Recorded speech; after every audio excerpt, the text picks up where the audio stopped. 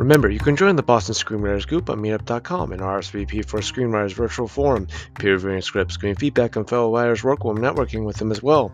Please check out the links on our Anchor.fm profile to follow us online, donate, or leave us a nice message to let us know how we're doing. We hope to see you at one of these virtual forums. Until then, enjoy the podcast. Well, hello. Welcome back to our second episode of Script to Screen, the Boston Screenwriters Group podcast, hosted by myself, Jeffrey Stewart, and Kenyatta Hoskins. I know there's a lot of stuff going on in the world right now, but we're hoping to be part of the good stuff in your day-to-day, whenever you're watching it, morning, afternoon, night. We're not keeping track anymore of what the time frame is, but we're hoping to provide some escape, some good discussion on some great movies. So anyway, we'll get into the introductions. So I'm Jeffrey Stewart. I'm a co-organizer of the Boston Screenwriters Group. I've been a co-organizer for 5 years now. I've helped out Deborah Sharif, the founder, for around that time, and I've taken over hosting duties the last 3 years. And I'm a local filmmaker. I love film. I love talking about film. I love analyzing what makes stories work, and what makes them doesn't quite work. And I'm always up for any sort of collaborations. Talking about movies are the only thing I get to look forward to these days. So that's always that's always a good thing. And so I'll pass it off to my co-organizer to introduce himself. Thank you, Jeff. My name is Kenyatta Hoskins. I've been with the Boston Screenwriters Group for over 5 years. Actually, I lost count after 5. So it's been quite, not quite 10 years, but I've been a co-organizer for at least 2-3 years or so. So I'm into screenwriting, and I help me and Jeff. We every 2 weeks we do like a peer review of scripts, and just helping people develop their stories and teach people screenwriting. So thank you. Nice to be here. Okay, let's pass it on to number 3. I'm Mark Lydell. I'm a longtime educator in the Boston area, in a number of capacities, from administration to teacher of history and culture. I have a love, a passion for films. I'm really jonesing right now to hit the theater, but given that the COVID situation is still ongoing, that's not really a possibility for me. So the next best thing is to be right here with 2 gentlemen who really have a passion, at least equal to mine, if not greater, to talk about films. And today, I guess, also in the forefront of a lot of folks' minds because of the passing of the lead actor of the film. Absolutely. All right, so today we're going to talk about Black Panther, and this is, we originally we were going to do another movie. So I said, but of the passing of Chadwick Boseman, it's like, so let's do Black Panther. This is actually a very powerful film, and the funny thing is, I was like, damn. I said, let me look up when this came out. I couldn't remember exactly what year. This is 2018. I'm like, geez, this was like 2 years ago. It felt like forever. It felt like it came out way longer than 2 years ago. It's only been 2 years. So 2018, directed by, I can't even think of his name right now. Ryan Coogler. Ryan Coogler. He did Fruitvale Station. He did the Creed movies. Very young guy. Very, very special young talent. He's definitely a talent, man. I can't wait to see what he does next. But based on a comic book character, Black Panther, Marvel. It's a Marvel, part of the Marvel universe, and by Stan Lee and Jack Kirby. So, and he really came out, and the character came out in 1966. And the funny thing is, right now I'm wearing the Black Panther graphic T-shirt, and every time I wear it, I get approached by like a Caucasian gentleman or even a woman who's probably in their 60s or 70s. And it's like, I love this shirt. So I start talking about, you know, the movie, and it's like they have this confused look in their face. I'm like, you know, you're talking about you like Black Panther. It's like, how come you act like you don't know what I'm talking about? They think my T-shirt is Black Panther for Self-Defense, the political organization, because they probably grew up with the Black Panthers. I said, oh, because at first I'm like, why were they so confused? I said, oh, they must think my T-shirt is Huey P. Newton, the Eldridge Cleaver. And ironically, I was thinking that Black Panther was probably named after that political organization, because Stan Lee, he modeled the X-Men, the Magneto character, and Charles Xavier after Malcolm X and Martin Luther King. You know what I mean? But I told somebody this, they didn't believe it. I was like, no, look it up, right? So I'm like, okay, maybe he did the same thing, but actually Black Panther came out before the existence of the Black Panther political organization. So yeah, so that's my little history of Black Panther, the character. All right, so I guess where are we going to start? Let's just go with, you just want to do just a quick synopsis, the thing with the movie. You already gave a little bit of history, which is great, but maybe just of the synopsis, just a quick one, and then we can get into our initial thoughts about it. Hey, Mark, you want to give the synopsis of the film? Ooh, okay. Well, as mentioned by Kenyatta, Black Panther is a story created by Jack Kirby and Stan Lee. It centers on a character, T'Challa, from the fictional African nation of Wakanda. And Wakanda is a place that is rich in the resource vibranium, which has afforded Wakanda the ability to have a lot of technological advances, as well as kind of shield itself from the outside world. They're an isolationist kind of nation. And from that setting, the character T'Challa receives the mantle of the Black Panther, this hero, superhero, if you will, from his father, who's the king of Wakanda, T'Chaka. That's where we kind of begin with the Marvel universe around the Black Panther, the kind of passing of the torch from father to son, although his father is killed in the Avengers Civil War, I think. War movie. Yeah, I think Captain America Civil War, I believe. Sorry, Captain America Civil War movie. Yeah. And it was passed on to T'Challa in the ensuing film, the Black Panther film. So that kind of set the stage of where we are and who the character is. And of course, he's trying to actually fight a person who's kind of staged as the villain of the movie, Eric Killmonger, who has reasons to dislike the Wakandans and T'Challa because his father was actually killed. Killmonger's father was a Wakandan himself, who was stationed, who's expat stationed in the United States, Oakland, California. And this is during the era of, I guess, Black liberation. I think it might have been the Black Panther era. And he's trying to fuel this movement in California with this vibranium resource. So that's where the tension comes from. Killmonger's dad was killed by T'Chaka's father and I guess his sidekick. I forgot the name of the Forest Whitaker's sidekick. And that gives us the tension between Killmonger and the Black Panther. Yeah. Yeah. So basically when his father passed, because T'Challa was, the son of the king, he became kind of like the king interim until he actually has to, each Black Panther has to earn that title through this ritual where it's like it's a battle.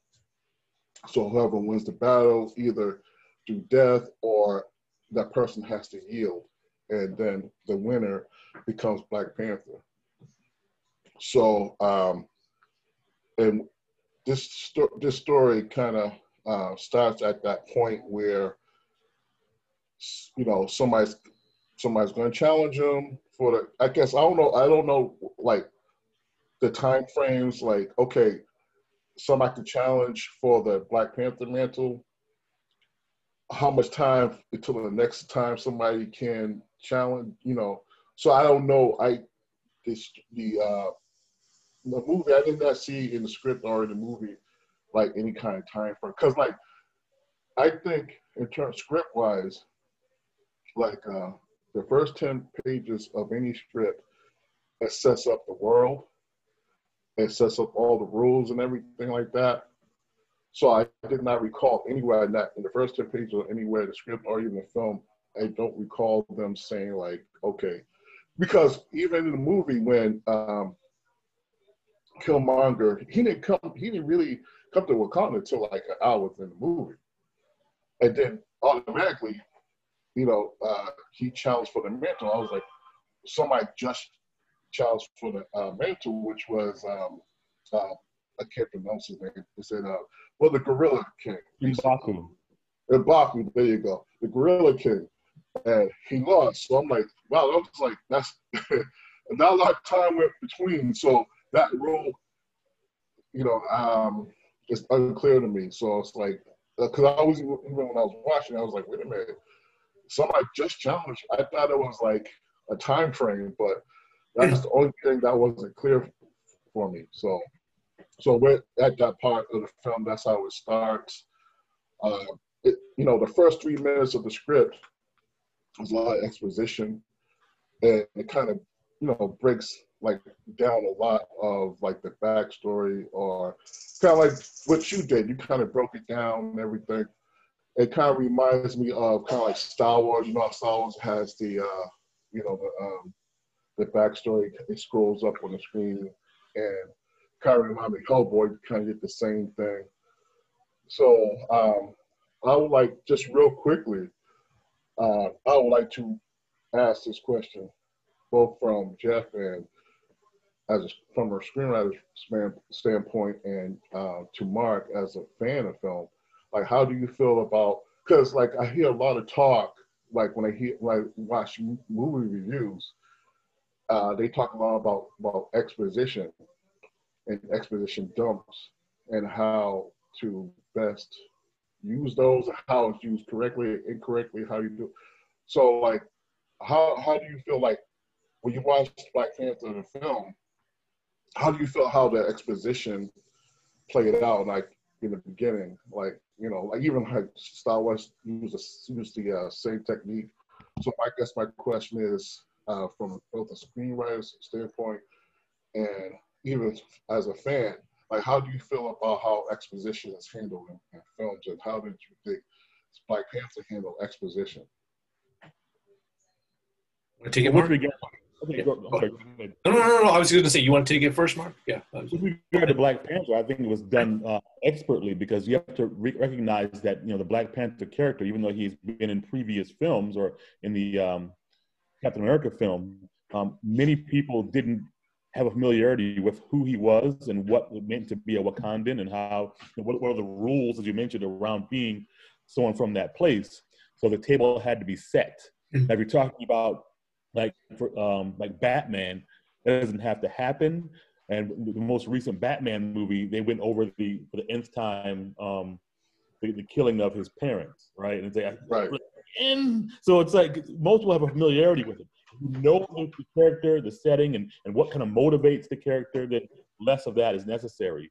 But if it's brand new, I recognize there has to be some exposition, but you have to kind of figure out how to do it without telling too much of the story, just the essentials and how to kind of set the table. If you end up telling too much, then it means you're missing out on real action that can be happening on the screen. Yeah, just from a screenwriting perspective, I mean, it starts out with, and we find out later it's actually the king's brother talking to Eric about the mythology of Wakanda and how they came to power and how they, hid themselves through all these centuries, on the African continent. Yeah, I mean, it's a very good way of spelling out that, this is going to be just a kind of a different sort of fantasy sort of thing that about about this civilization that's been able to hide themselves and shield themselves from the horrors that have been going on, throughout the region. And the first scene proper is actually in Oakland with I can't remember it's Sterling K. Brown, and he's the king's brother, and they get visited by the king the king of Wakanda at the time, Black Panther's father, and they cut off right before the important thing, which is always it's always very risky whether or not you left it left it closed enough where we can go back to it, or we closed off too quickly where we're kind of questioning what happened there. But I think they did it very well because it leaves you're not entirely sure if they're going to come back to that, and of course it becomes one of the most important moments in the backstory of Wakanda, that the king killed his own brother, in cold, well, not, I shouldn't say cold blood, but just killed him right there, and left Eric on his own to fend for himself, and that radicalized him to turn into Killmonger. So no, I think, yeah, the exposition in this one is done well. We can talk about how other comic book movies do theirs for better and for worse, but here I think they did very, very well. And just the imagery of the sand, and you see the vibranium technology firsthand. Very beautifully done, very, very beautifully rendered. Yeah, personally, looking back at it, like in terms of exposition, the important thing is show, don't tell. And whenever possible, like sometimes you get, especially when it comes to stuff like science fiction, when things are just so, there's so much going on. And also you could do exposition, like you could attack people with exposition in terms of like in the instance of Aliens, with Sigourney Weaver, how she it opens with her in the chamber. She's been asleep for 50 years, and then when they wake her up, they all this exposition comes at her, but that's kind of like a very good way of delivering exposition, because the person's kind of being attacked with it, and it's narratively speaking, it's it's just becomes ingrained in all the narrative, because there's some kind of emotion with it. With Black Panther, like first 3 minutes, the good thing about it though is that it was only 3 minutes, and it's like it started off with it. But on the other hand, it's been done before. Like I said, I mentioned Hellboy, how it's the same, an elder is telling the story to a youth. So personally, I think that I understand that that it was very good information, but as you read the script, all the information eventually comes out anyways. You know what I mean? So they condensed it in 3 minutes, information we were eventually going to find out. So I don't know. I guess I'm kind of criticizing a little bit about, do we need those 3 minutes the way it was set up, an elder telling the story to a little child. Maybe it could be considered a little bit lazy. I guess some people can have that opinion. But I mean, it worked, because the good thing about it was really quick. So it wasn't like, sometimes exposition could go on for a very long period of time. And they did have some visuals along with it, but I guess that's my little criticism on those first 3 minutes. So I'm wondering, for somebody who might not be, in the Marvel universe and know all the ins and outs and have followed the whole progression of the movies, is, more information about this character and important, because they might not have read the comic books either, right? And maybe, yes, this is going to be revealed later on in the film, but for someone who's a novice kind of Marvel watcher, they might need that little bit just to keep them interested until those kind of revelations. Right, I got you. And one important thing that you really said was about the Batman. You have the Nolan films, you had the Joel Schumacher, you had, what's his name? Snyder. What's that? Zack Snyder. Did Zack Snyder do that? Zack Snyder, yeah. You had that, and then you had Tim Burton. That's what I was thinking about. Yeah. So we had over, what's that, 20, since the 90s. Yeah, 4 iterations. Batman. Yeah, to keep repeating. Even Spider-Man, the same thing. Right. You had Sam Raimi. You have they rebooted it, then they rebooted it again. So you keep going over. So that's the thing. So like, if Black Panther were to be rebooted, do we really need it gets to the point where you don't even need it anymore, man. Right. Just like Superman Returns. I don't know if you saw Superman Returns. They totally skipped that whole origin thing, which I think that was a plus. So yeah, so since this, like you said, a lot of people, and that's the interesting thing too. You said nobody knows, even though this character's been in existence since 1966. And this is his very first. I think he was in the comics. I mean, not the comics. The Justice League. No, not the Justice League. The movies. The cartoon. Animated ones. Yeah. The animation. Yeah, the animation. He may have been there. I don't know if that was before the movie or after, but think about it. 1966 to 2018. You know what I'm saying? So, which means what? That means people were starving for, a black superhero. I mean, even though we did have Blade, but people really didn't consider it.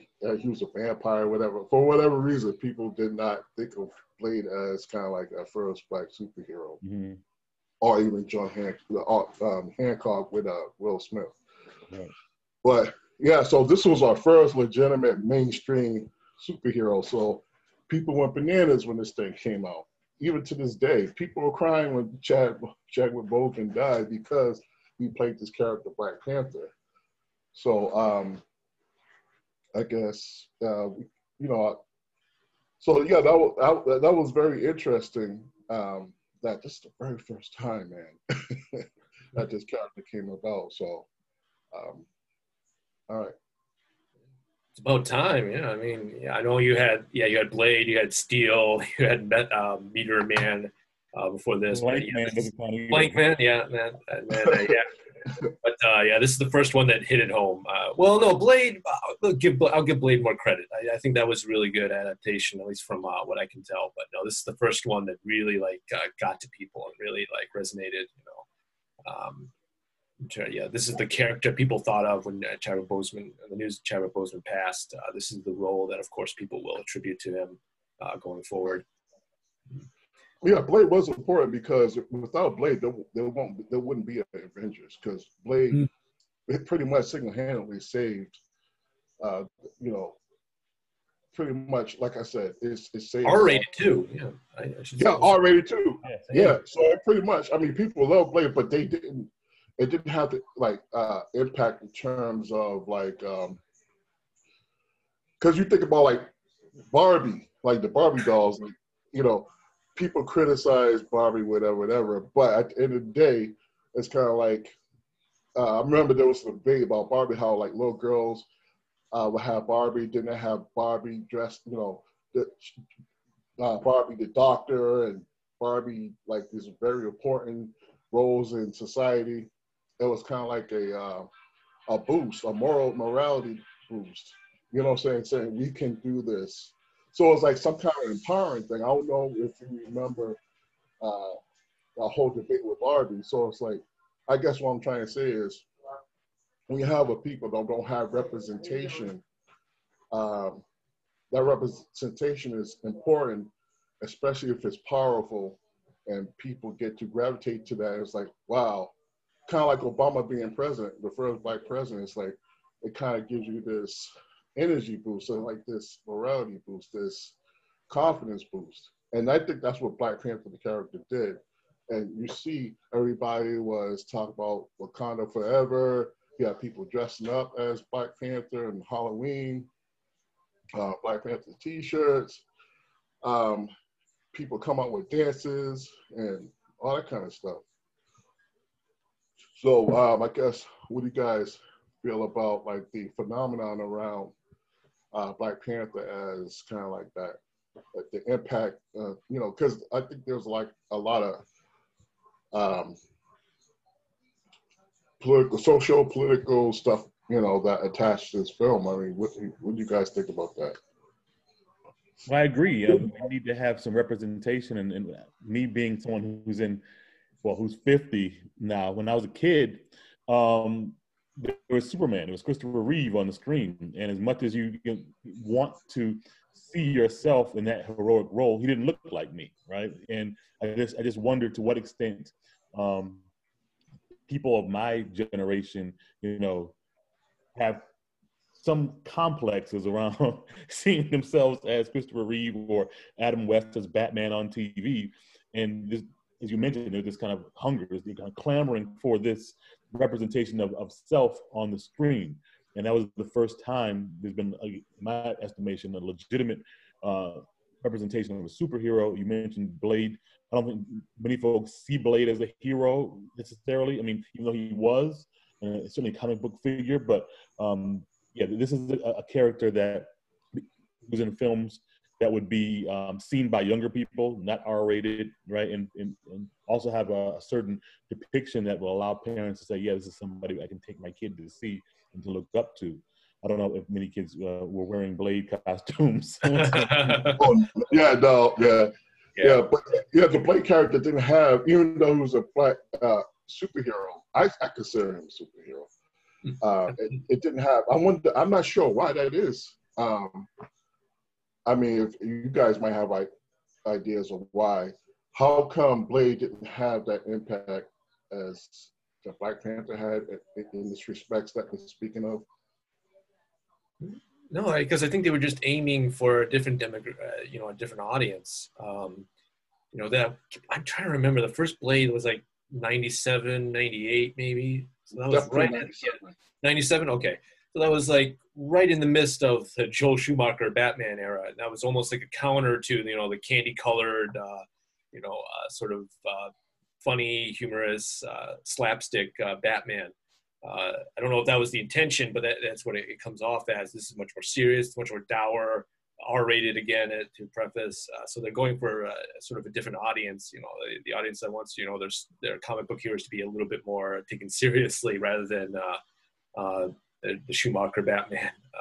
Again, the Batman nipples. So, yeah, it was definitely a contrast.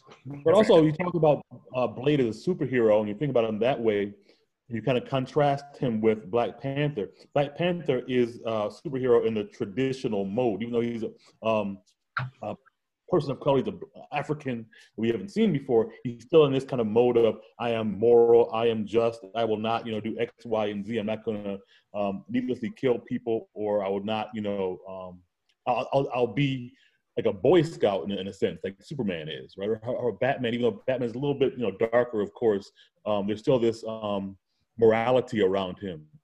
I'm not saying that Blade's amoral or immoral, but he didn't get the same treatment that Black Panther did in terms of being this kind of person you could have or want your child to represent, right? So that's one reason why I didn't have the kind of gusto or the I guess I don't know, momentum behind it that Black Panther did. Also, you got to figure that Black Panther enters into the already established Marvel cinematic, you know, kind of situation, right? and they've got this buildup of these characters over time, and here is finally the Black character in that universe, right? There was no such universe during, I guess, Blade's time. There was no buildup. Just boom, there's Blade. Yeah, people probably don't even know that Blade is Marvel. Yeah. In fact, that at one point he fought with the Avengers. People don't know that. I mean, you know, yeah. People don't know that. But and also I think too with Black Panther, it kind of resembles kind of like real life a lot more than Blade. Because throughout, you know, my lifetime, you know, you hear about think about Africa is like is the most naturally resource rich places on the planet, and you know, they have kings and everything, and you know, it's like some of the stuff they talk about. They talk about why are they hidden? They're hidden because they don't want to be colonized. You know what I mean? So it's kind of like what would happen if Africa was colonized? What would it look like? And that's what Wakanda kind of represents. What would Africa look like if colonization never or slavery never happened? So it's kind of like an untouched, unconquered place. So to me, it elevates in terms of the thematically speaking on a higher level than, like I said, Blade is more like, okay, I'm killing vampires, blah, blah, blah. You know, it's nice action and everything. Blade as a character, I mean, he's cool, you know what I mean? He's suave, he's charismatic, you know. I mean, it's kind of like that macho, but in terms of themes, it's not nowhere as deep as Black Panther is, you know. It's not on that level. So, you know. You mentioned Wakanda being isolationist and them not wanting to be colonized. And for me, the thing that, you know, took me out of the movie, and I've seen the Black Panther film in the theater twice and at home more than that, but what took me out of the movie in the very beginning, as we're talking about exposition, is them breaking down the history of how Wakanda received the vibranium via like a meteorite or whatever. Right. And then I'm thinking, okay, it says they've had this element, they've been rich in this resource for millennia. Right. And to me, at that moment, it told me that this was not conceived of, at least the character and the circumstances around the character were not conceived of by a person of color. And this is where I kind of have my problems with it. We have this fictional place of Wakanda that has this resource that affords the ability to do a number of things, whether it's creating weapons, fighting off diseases. It's like a do-all. Unfortunately, that's one of the flaws of vibranium. It's everything. Everything.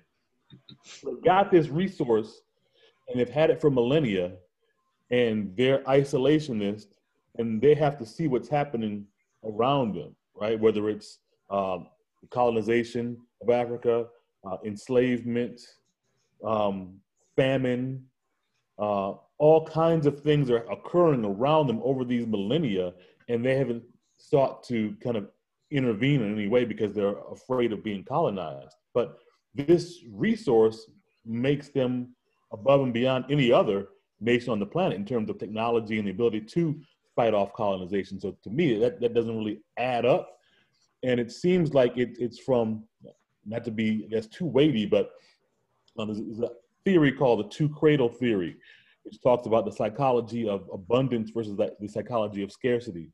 And to provide a simple example of that, when Columbus came to the Caribbean, he brought with him a psychology of scarcity. In other words, I see people here who have resources I want, I'm going to take them because resources are scarce.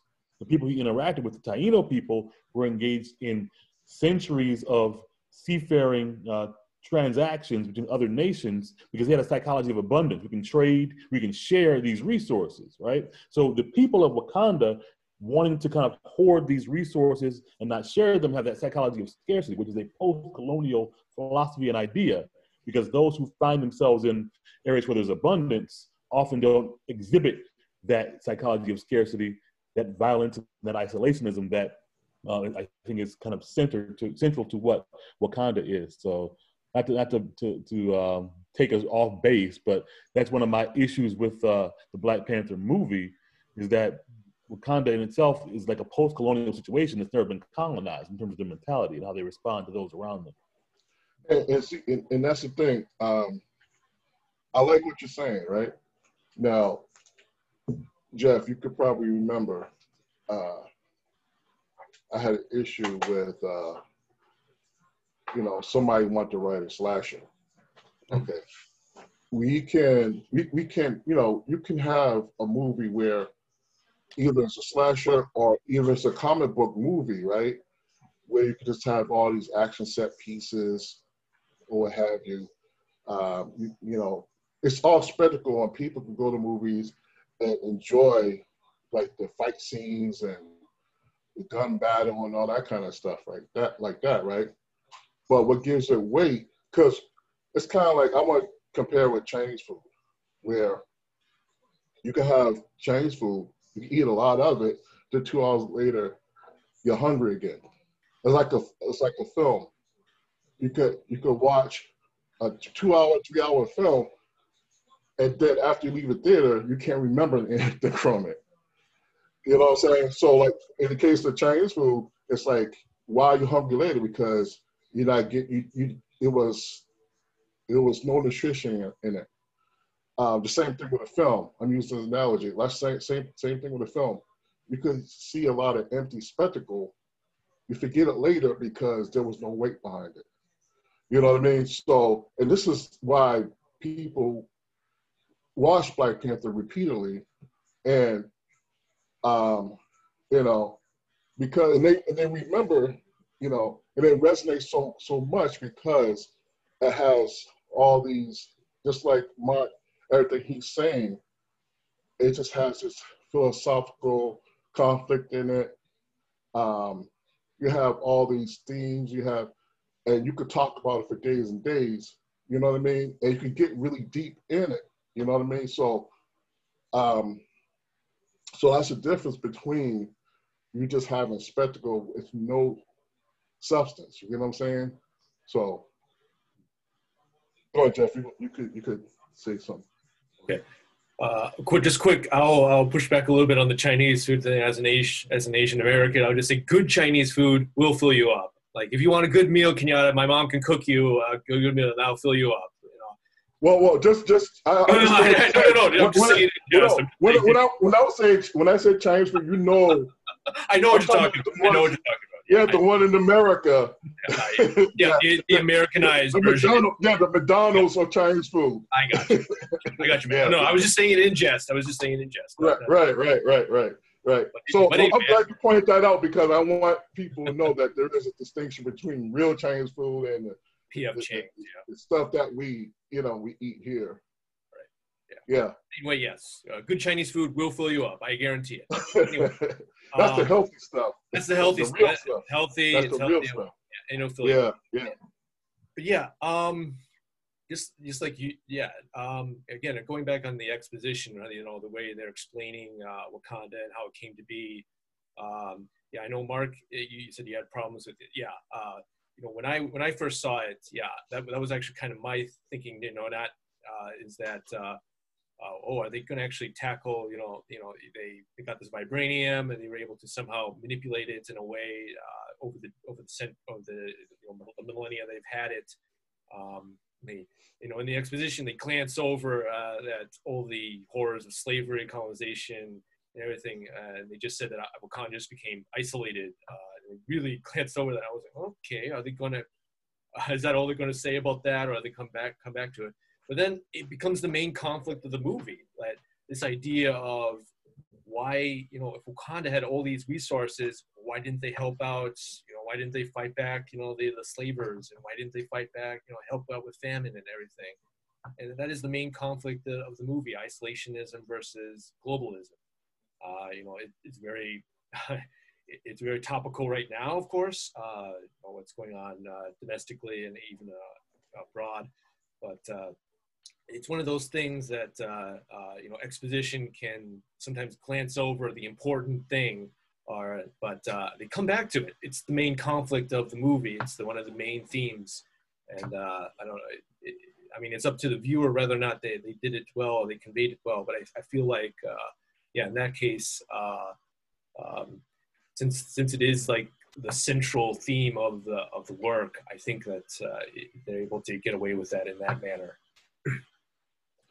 Well, I growing up, and trust me, I'm 48 years old, so I was watching movies in the movie theater since the 70s, okay? And the Combat Zone in Boston, I used to go with my cousins sometimes, and they used to have the slave movies, you know what I'm saying? And the slavery movies made by Italians back in the day are different from the slave movies now. The slave movies now is just, I don't know, it's like they hold back, whatever. Let me tell you something, those Italian directors, when he made, if you look at, well, that's something I would suggest people watch. It's not easy watch. It's not easy to watch at all. But I'll mention the movie a little bit later. But by Italian directors, they did not hold back on slavery. So I saw the horrors and everything. And I used to think as a little kid, like, I'm talking about 8, 9 years old, and I'm saying to myself, I was asking questions like, okay, why did this happen? And, I'm hearing people say, Africans sold us to, into slavery, So, and I think Killmonger, you think about Killmonger, and I think this is why he's so relatable. And like we were talking about before we started recording, about is Killmonger the villain? Is he the bad guy? And I see where he's coming from, because all these things come to question, and I think Black Panther, it brings kind of like all that stuff up. When I was growing up, all these questions I had and observations and what have you. How come they didn't help? How come Africa didn't help? You know what I mean? They just let these European colonizers, conquerors, just take, they sold us, and they see what it was happening. It's like, how can they come get us? Even people, I hear people who watch this film, those discussions kind of resurfaced, because for a while I haven't been hearing too much, you know what I mean? Because you didn't really see a lot of slave movies probably in the 90s or so on and so forth. And they've been taking them out of history books. So I think people didn't really have questions. They really kind of forgot about even civil rights, what was going on in that era. And I think it kind of resurfaced when Rodney King, what happened to him. And then, a lot of like social injustice and talks came about, and we started thinking about history again. So even now, 2020, I say, over the past 10 years, it's like you had slave movies start resurfacing, and all these questions came about. And kind of like this Black Panther movie, I think is just genius how they just put all that stuff on the table for people, to kind of help, become a catalyst for more discussions about this issue. Right. So I think that's a powerful thing for a movie to be able to do. And you mentioned those slavery movies, and for me, and I was thinking while watching the Black Panther movie that, the roles are reversed, and that Killmonger has a pre-colonization mindset, even though he's from people that were colonized. In other words, he is, of course, from Wakanda, but he has his upbringing in a place where there are people who are colonized in America. And the opposite is true of Black Panther. But again, with the Black Panther's isolationist mindset, not really intervening kind of mindset, it makes him more post-colonial in his actions. So we've got these two characters at odds with one another, and they have different concepts, different ideas as it relates to what it means to be free, what it means to be whole, and at the end, to kind of culminate everything, they're duking it out on an Underground Railroad, right? So it's for me, it's like there's another story there. There's something esoteric there that hasn't really been tapped into in terms of people breaking it down, because it's an Underground Railroad and they're fighting over the idea. Can't get any more obvious than that, yeah. And then it's solidified by the Killmonger's last, quote about being buried at sea with his ancestors who didn't want to be captive anywhere. So yeah, there's something there that for me, I don't know, I'm at odds with the way the film was done. Maybe it's intentional that I feel this discomfort around it, because Killmonger takes on the villain role traditionally in a lot of people's minds, but for me, he's the hero. Because the idea of taking your resources and liberating other people who are oppressed, to me, sounds like a heroic endeavor. And that's something that T'Challa didn't want to do that. T'Challa didn't want to intervene in that way. He didn't see any reason for doing it. But in the end, as the story goes with literature, the hero is the one who has his ideas prevail at the end. And in the end, Killmonger's plan to share resources is actually enacted by T'Challa in the last scene in the movie. And what you said is very powerful. Now, I thank you for that, because I didn't really think about it, about the last, the ending battle. Okay, Underground Railroad. I never even thought about that, so I even think it's funny how you watch a movie over and over, and it's like you always come out with something new. I would never thought of that, so I thank you for that. I was like, yeah, I'm like, geez, that's. But the same way Stan Lee kind of,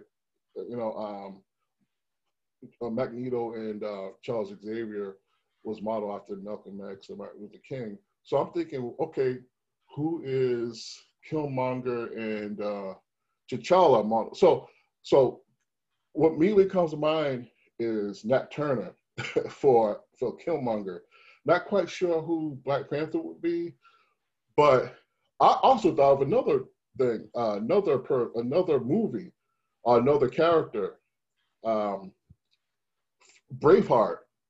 Braveheart wasn't a villain, but he's basically he carries on the same concepts in worldview as Killmonger. You know what I'm saying? People cried for Braveheart when, listen, I don't know who didn't see Braveheart, but if you didn't, I don't know if you know this, based on a real person, I believe. William so, Wallace. anyways, people cried. I can tell you, everybody who saw that film, they cried when the character died.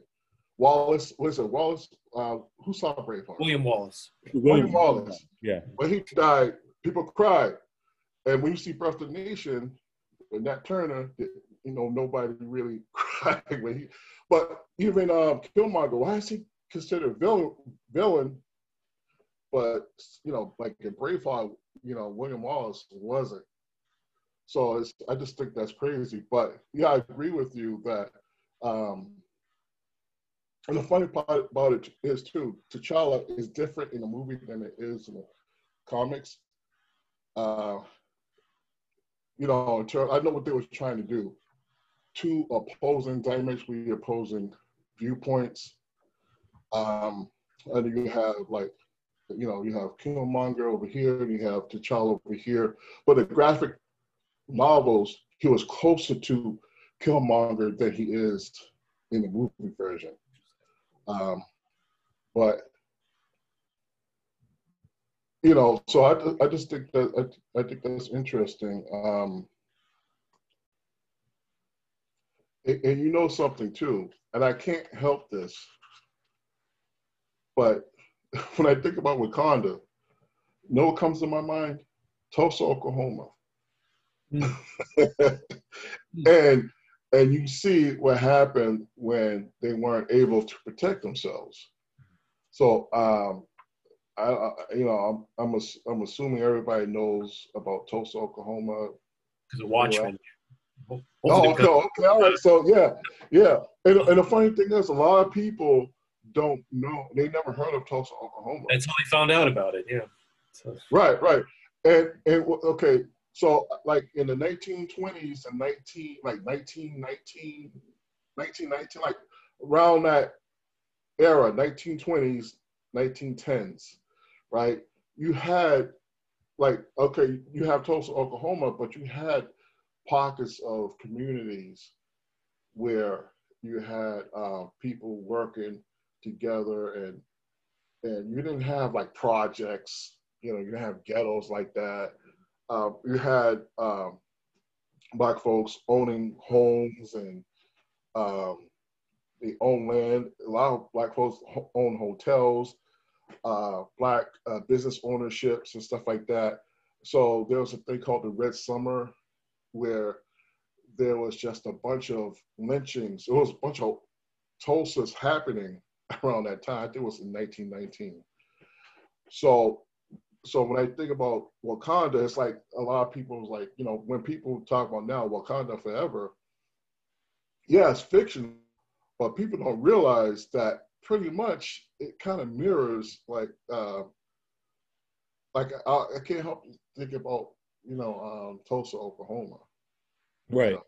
And I'm sorry, were you done? I'm sorry. No, go ahead. One thing that kind of distinguishes the two for me is that, again, for millennia, they've had this resource that is this, be all, end all, and seemingly, even during modern times, their resources and their technology is far more advanced than anybody else. I can only imagine what it was like, go back 100 years, So yeah, there's that human reluctance to engage with the rest of the world because you want to be isolationist, you want to maintain your culture. But the idea of being overtaken by other nations who probably had primitive forms of defense compared to what you've got, I mean, to me, makes it all the more frustrating that they didn't, intervene, because you've got vibranium. So-and-so in the 15th century, the Portuguese have cannons, right? So you got musket, whatever, it's frustrating. Matter of fact, if you think about like right prior to slavery, I forgot what culture it is. You had certain cultures that had gunpowder, and it could be Asia, maybe. Yes. Yeah. So, and then when the people, like, I don't know, the European colonizers that ultimately, kicked off slavery and everything like that, right? As soon as they were introduced to gunpowder and guns and all this weaponry, they were able to help them kind of like do what Killmonger was saying, because Killmonger, he was more on a revenge thing, not just a revenge thing, but kind of like payback. Payback. And it was funny. It's like you have white supremacy. It's like now it's like, okay, it's time for Black supremacy. You know what I'm saying? That's what kind of Killmonger was on that kick. I want to interject. Okay. He's talking about securing the resources to free oppressed people, right? He talked about using the resources, spreading them around the globe to people who are oppressed, so they can lift, the foot off of their necks, right? That's what he talked about. Now, maybe that was just an excuse for him taking over Wakanda, and he didn't want to do that. But what we saw happening on the screen was them trying to send the resources out. And then we have the CIA character shooting down, I guess. Right. So I don't think it was necessarily just about revenge as much as it was wanting to liberate people, finishing his dad's mission, right? Yeah. I could see that, but it definitely felt like a revenge. Yeah. Well, anyways, something though. I think about that. Mr. King. I think Martin Luther King kind of said it, where he said that white society one of the things they fear is that we'll do to them what they did to us. Mm-hmm. You know what I'm saying? So it's like when I'm thinking about this movie, when people watch this movie, it's like, okay, it's a comic book movie, Marvel, so on and so forth. It's like, how can you guys talk about all of this weighty stuff based off of, that's what a good story does, man. But like I said, don't get it twisted. Like the people who write these films, don't think that stuff that we're talking about isn't in their mind when they're writing, these stories. You know what I'm saying? Some casual fan might think of a movie kind of like we were saying, the fast food.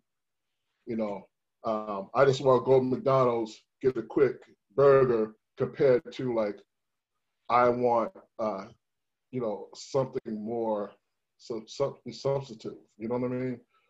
And I remember one time I posted something on Facebook regarding Star Wars, and they thought I was reaching. I was like, okay, you think I'm reaching? I saw a documentary, George Lucas's, one of his documentaries on him and Star Wars, and they say directly where they get their influences from, where they get their ideas from. So I guess my thing is this, that don't get it twisted. Like, we may be talking about some very heavy things, and if somebody thinks that, oh, this is just a comic book movie, there's no way you're going off base. It's like, no, don't get twisted. The screenwriters and directors, they just, all this stuff we're talking about, it could be something that was on their mind when they're writing it. And it's probably that kind of ambiguity that's injected into the movies that allow it to be kind of accessed by a larger number of people, right? If you become more specific about, this is my source of inspiration, for some people it might be a turnoff, right? So if we take your idea about the X-Men having the connection between MLK and Malcolm X, if it was more explicit, then maybe they wouldn't have as big of an audience, because some folks don't want to see or hear that story, right? But the more it is a generalization, the larger the audience you're going to get. And it can spark, these kind of conversations among those who are deep thinkers, and those who are not can just take it as a popcorn movie. Right. What you said was very deep there, because when you compare a film, especially something that's happening now or something that happened recent, the question is, should you do a film on whatever that is? For example, all these cop killings, what have you. You get a lot of pushback, and I've seen a lot of comments on films like things that kind of like on the nose, like, okay, I'm gonna make a film about this very hot topic, and some people say, oh, this is too soon, it's what have you, right? But if you kind of like what you said was deep, because you could still do it, but you could kind of hide it. You know what I'm saying? Kind of like the way, because X-Men was basically about, like, instead of mutants, they were the civil rights people fighting for civil rights. You know what I mean? So it's kind of like you can hide behind all this analogy, you can hide behind all these metaphors and all this. You could disguise it as something else, but people, like, subconsciously, so even people who don't get it right away, because a lot of people don't see, like, like I said, Magneto and Charles Xavier. Even X-Men, I'm thinking about Malcolm X. You know what I'm saying? So a lot of people, that's reaching. I was like, hey, if you talk to Stanley, maybe he'll tell you. It's like, when I think of X-Men, I'm thinking about the X in Malcolm X's name. But what I was saying, now I kind of lost my train of thought. No, the ideas, themes are hidden, Right. Yeah. Right. So it's easier for people to digest if you don't come forth, like, in your face, on the nose, compared to like, okay, kind of like Animal Farm. You know, Animal. If you read that book, I haven't read that book in, I don't know, damn, a long time before some people were born. But it was about, you know, farm animals, but it really wasn't. It was about something else, you know, opposed to actually being exactly what it was. But he hid it behind, you know, I know people get mad at me. I kind of think the Bible that way. You know, it's a bunch of allegory. And like people take it literally. I don't think the Bible's literal. I think it's a bunch of allegories and what have you. But yeah, what you said was deep. Yeah, I mean, you can really read into whatever you want into you know, people have really you mentioned Star Wars. People have really taken Star Wars. You know, people list Jedi as their religion.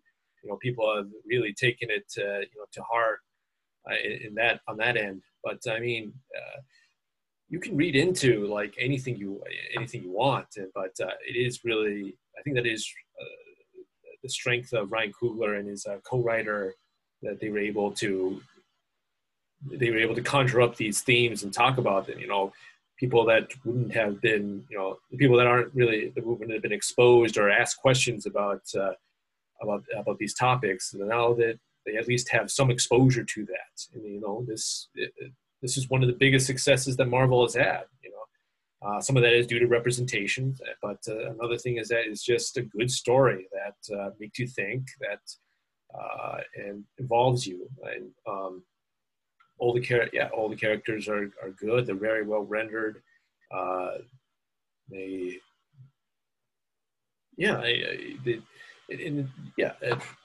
You can read into anything from, you know, art film to comic book movie, and people can put in things that are subtle or overt, but it really is.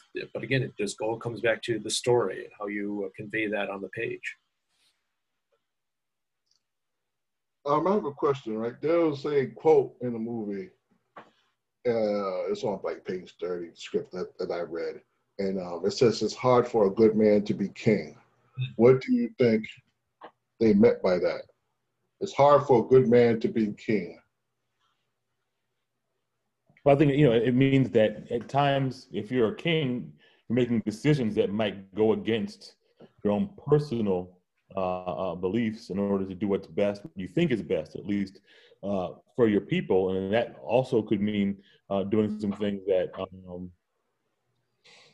if not or unscrupulous, they can be cruel to, you know, those who might be on the outside or from the outside, right? You got to look after yourself. So maybe that means what we're talking about before in terms of not being involved with what's happening around the continent of Africa, because it means they're going to keep their own culture, their own nation intact. It could be that.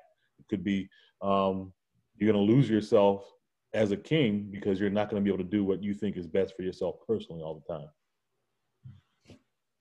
What about you, Jeff? What do you think? Yeah, I was just going to say, I mean, it's still a Shakespeare quote, heavy is the head that lies the crown.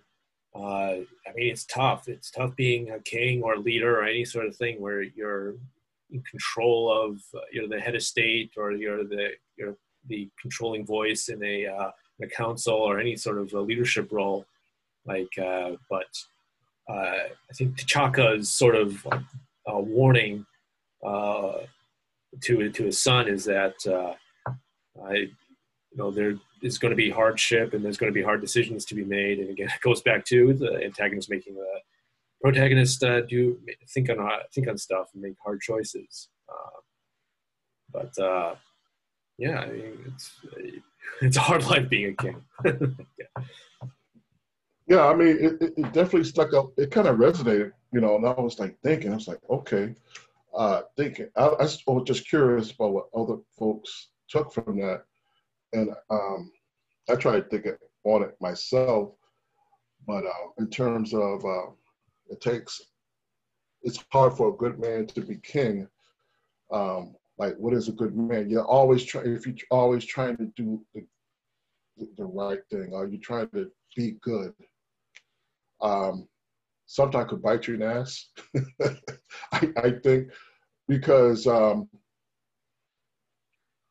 because I'm trying to think. Okay, if you're trying to be the way this, the way it ended, how I kind of like how Black Panther ended. He went back. He reached back to the to Oakland. Was it Oakland, right?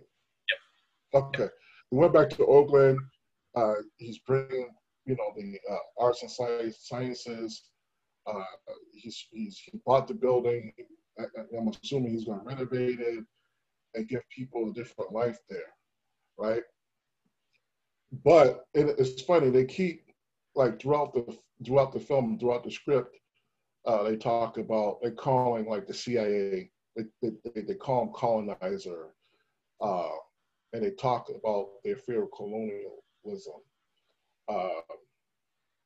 But yet, he goes in front of the world and says, we're going to share our resources so willy-nilly.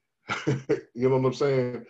So to me, it's like, you didn't, you definitely, you kept it away from Killmonger, but you go in front of the world, knowing how the world is, at this one point in the script, in the movie, they basically sound like they talk about how corrupt the world is around them. And this is why they're isolated. But then they turn around and it's like, okay, we're offering this. Don't get me wrong, I think it's good to share with the world and so on and so forth. But to just be, to me, I think you have to have some kind of discernment, because the same way there's a Killmonger, it's this one individual. Think of how many people who are probably even worse than Killmonger. Right. And you know what I'm saying? The funny thing is, I just thought about something when you mentioned T'Challa going back to Oakland and buying the building and trying to provide a different life to people who were there. Got me thinking about that being a kind of neoliberal act. And for those who are listening, neoliberal is not about liberalism and conservatism. It's about the idea that money funneled into something can provide a better outcome for a social ill, right? So the idea that T'Challa would go to Oakland, buy a building, provide these economic resources as an answer to some social problems, and it is partly economic as well, but there's structures in place that make the society unfair. And those structures, are what Killmonger was trying to upend by getting the resources, right? The vibranium, and getting folks to be able to force the hand of those who are, oppressing people to get off of them. So yes, in one way, Killmonger's idea of sharing resources benefits, but the way in which it seems like T'Challa wants to do it is funneling financial resources and maybe even some of the technology into Oakland, but the structures that you're talking about in terms of the corruption around them is still going to be in place unless they figure out how to combat that social problem, that political issue. Well, yeah, they definitely weren't Pan-Africanists, for sure. Right. Yeah. Well, what are your thoughts, Jeff? No, I think we talked about reading into, reading into material, whether that's no matter where it comes from, but I think that also speaks to the limit of this sort of genre. There's a sort of nice little bow at the end of this, even though they covered really heavy topics. It's a nice little bow, and just like what Mark said, there's a little bit more of the societal ills than just flooding and just getting more money into it. And they do mention that his sister will help at a science center, help presumably that would be an educational resource there. But yeah, it's a Disney movie, so they're not going to go too far into like systemic racism and everything that's going on. Obviously, that does speak to the limit of these of this type of movie. It's unfortunately not an Ava DuVernay documentary on social strife and ills. You guys are making me think of things that happened this year, actually. The NBA, they shut down because of COVID, and then they came back in the bubble in Florida. And then when some stuff happened, like George Floyd, and I'm trying to think which. There was one of the situations where they protested and they boycotted a couple of games. Okay. That was Milwaukee, the Milwaukee Yeah, situation. Kenosha, Wisconsin. Okay. Yeah, you're right. Wisconsin, yeah, because Milwaukee started it.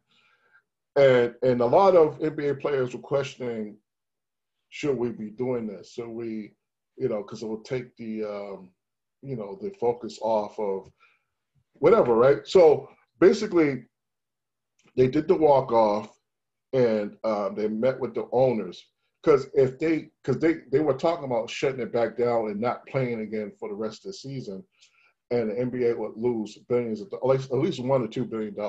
Okay, and so behind the scenes, the owners met with the players, and what I didn't understand was if the players were doing on behalf of social justice and combating systematic racism, why didn't they share, I guess, the what happened in the meeting and what they talked about? So based on my understanding is because I was like, they just came back. I was like, okay, you came back, so you must have came to an agreement. And from my understanding, the agreement was the league will donate $300 million to the Black community over a 10-year span. So when you said what you said, that kind of reminded me, like Michael Jordan, he gave like $200 million to combat like voting, whatever, in HBCUs. Like I seen like certain people giving $150 million to HBCUs, so on and so forth. And so when you said what you said, that kind of remind me, like you just, okay, you're throwing this money out there. At least with this movie, it's like they're telling you what they're spending money on, but it's like, but that says nothing about the systematic, mechanisms that are in place, which made you isolate in the first place. You know what I mean? So it's kind of like you introduce this potentially heavy, intricate, weighty philosophical conflict, but you kind of like Jeff was saying at the end, you kind of throw a bow on it, on to the next Marvel movie. You know what I mean? So I don't know if they were gonna, if something else was gonna be addressed in Black Panther 2, but yeah. So I just want to throw that out there. That kind of remind me, when you said what you said, like some of the real life stuff. I mean, this came after the movie, but this has been going on for so long. So no matter, you could do a movie two years from now and it's gonna be valid, because it's ongoing saga, and keep throwing money at it without, the system actually changing. So it goes back to assimilation. Does that change the situation? Does throwing money at it change the situation? Does isolating change the situation? I don't know, but. Well, money alone, no, it doesn't. And just like, talked to people about this before, it's like whether it's the money being thrown over a 10-year span to address any number of things, or it's the allowing of players to have phrases or sayings or whatever in the back of their jerseys. Those things by themselves don't change the system, and that's why they're allowed, right? I mean, what's really threatening to those who maintain an unfair system is that there'll be things put in place that will uproot that system. And you can do anything you want as long as you don't uproot the system, right? So I don't think there's any desire amongst those who are the stakeholders, the team owners, the media who pays for the product, any corporations that have tie-ins to the league itself. There's no interest in changing the system. There's just an interest in, throwing a few dollars here and there, which is, a paltry sum compared to what they're making, to these issues to make it seem as if they're addressing these issues. Because at the end of the day, if there's a shift in power, a shift in the system, it means they're going to lose something. They see it as a zero-sum game, even though it's not. No one wants to change the system if they're on top and controlling things. Deep. So I mean, that's a testament of this film, this script, that people can have these deep conversations, especially something that's considered a comic book film. So it goes to show you that no matter if it's comic book, it could be a horror, it could be, no matter what genre of film it is how you approach the material, and it's how you tell the story. And I mean, you could just sit there and say, oh, this is a comic book movie, bad guy, good guy, white, the good guy wears a white hat, the bad guy wears a black hat, they throw the damsel in distress on the train tracks. Good guy has to save the day, and so on and so forth. So, So I mean, it's up. It's the screenwriters that have to look at this as an art. I mean, if they don't, then that's how come there's certain films you talk about 20, 30 years, 40 years after. How many people still talk about Jaws and Star Wars? And, so I think this film could be, out of all the Marvel movies, I don't know how many Marvel movies there are since, I think it started with Iron Man, I believe. Technically it started with Blade, but. Right. Marvel Studios, though, was Iron Man, right? Marvel Studios, yeah. It was like the first, in the, the current MCU, the cinematic universe, yeah. The first official entry is Iron Man, yeah. Yeah, and I think this film will be remembered more than other MCU films. So I just think that's with any genre, anything you do.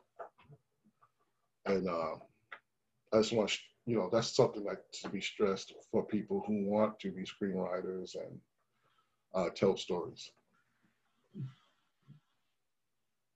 I'm just going to mention quickly. I mean, even though it's in, it's entry number, I don't know how many, entry number 15 in, the 28 Marvel movies we've gotten since Iron Man, this really does stand alone. I mean, there's a few references to Civil War, and of course, there's Vibranium, which is throughout the series, but it really feels standalone. I mean, there's no cameos with the other Avengers or anything like that. It really does. Except for one, but yeah. At the very end. At the very that's the end. The post credit. Post credit. Yeah. Post credit stuff. So I don't know. Some people count it, some people don't. But anyway, it does feel standalone. This one particularly feels just its own entry, its own sort of standalone adventure, sort of in this huge franchise that we've gotten in the last 12 years.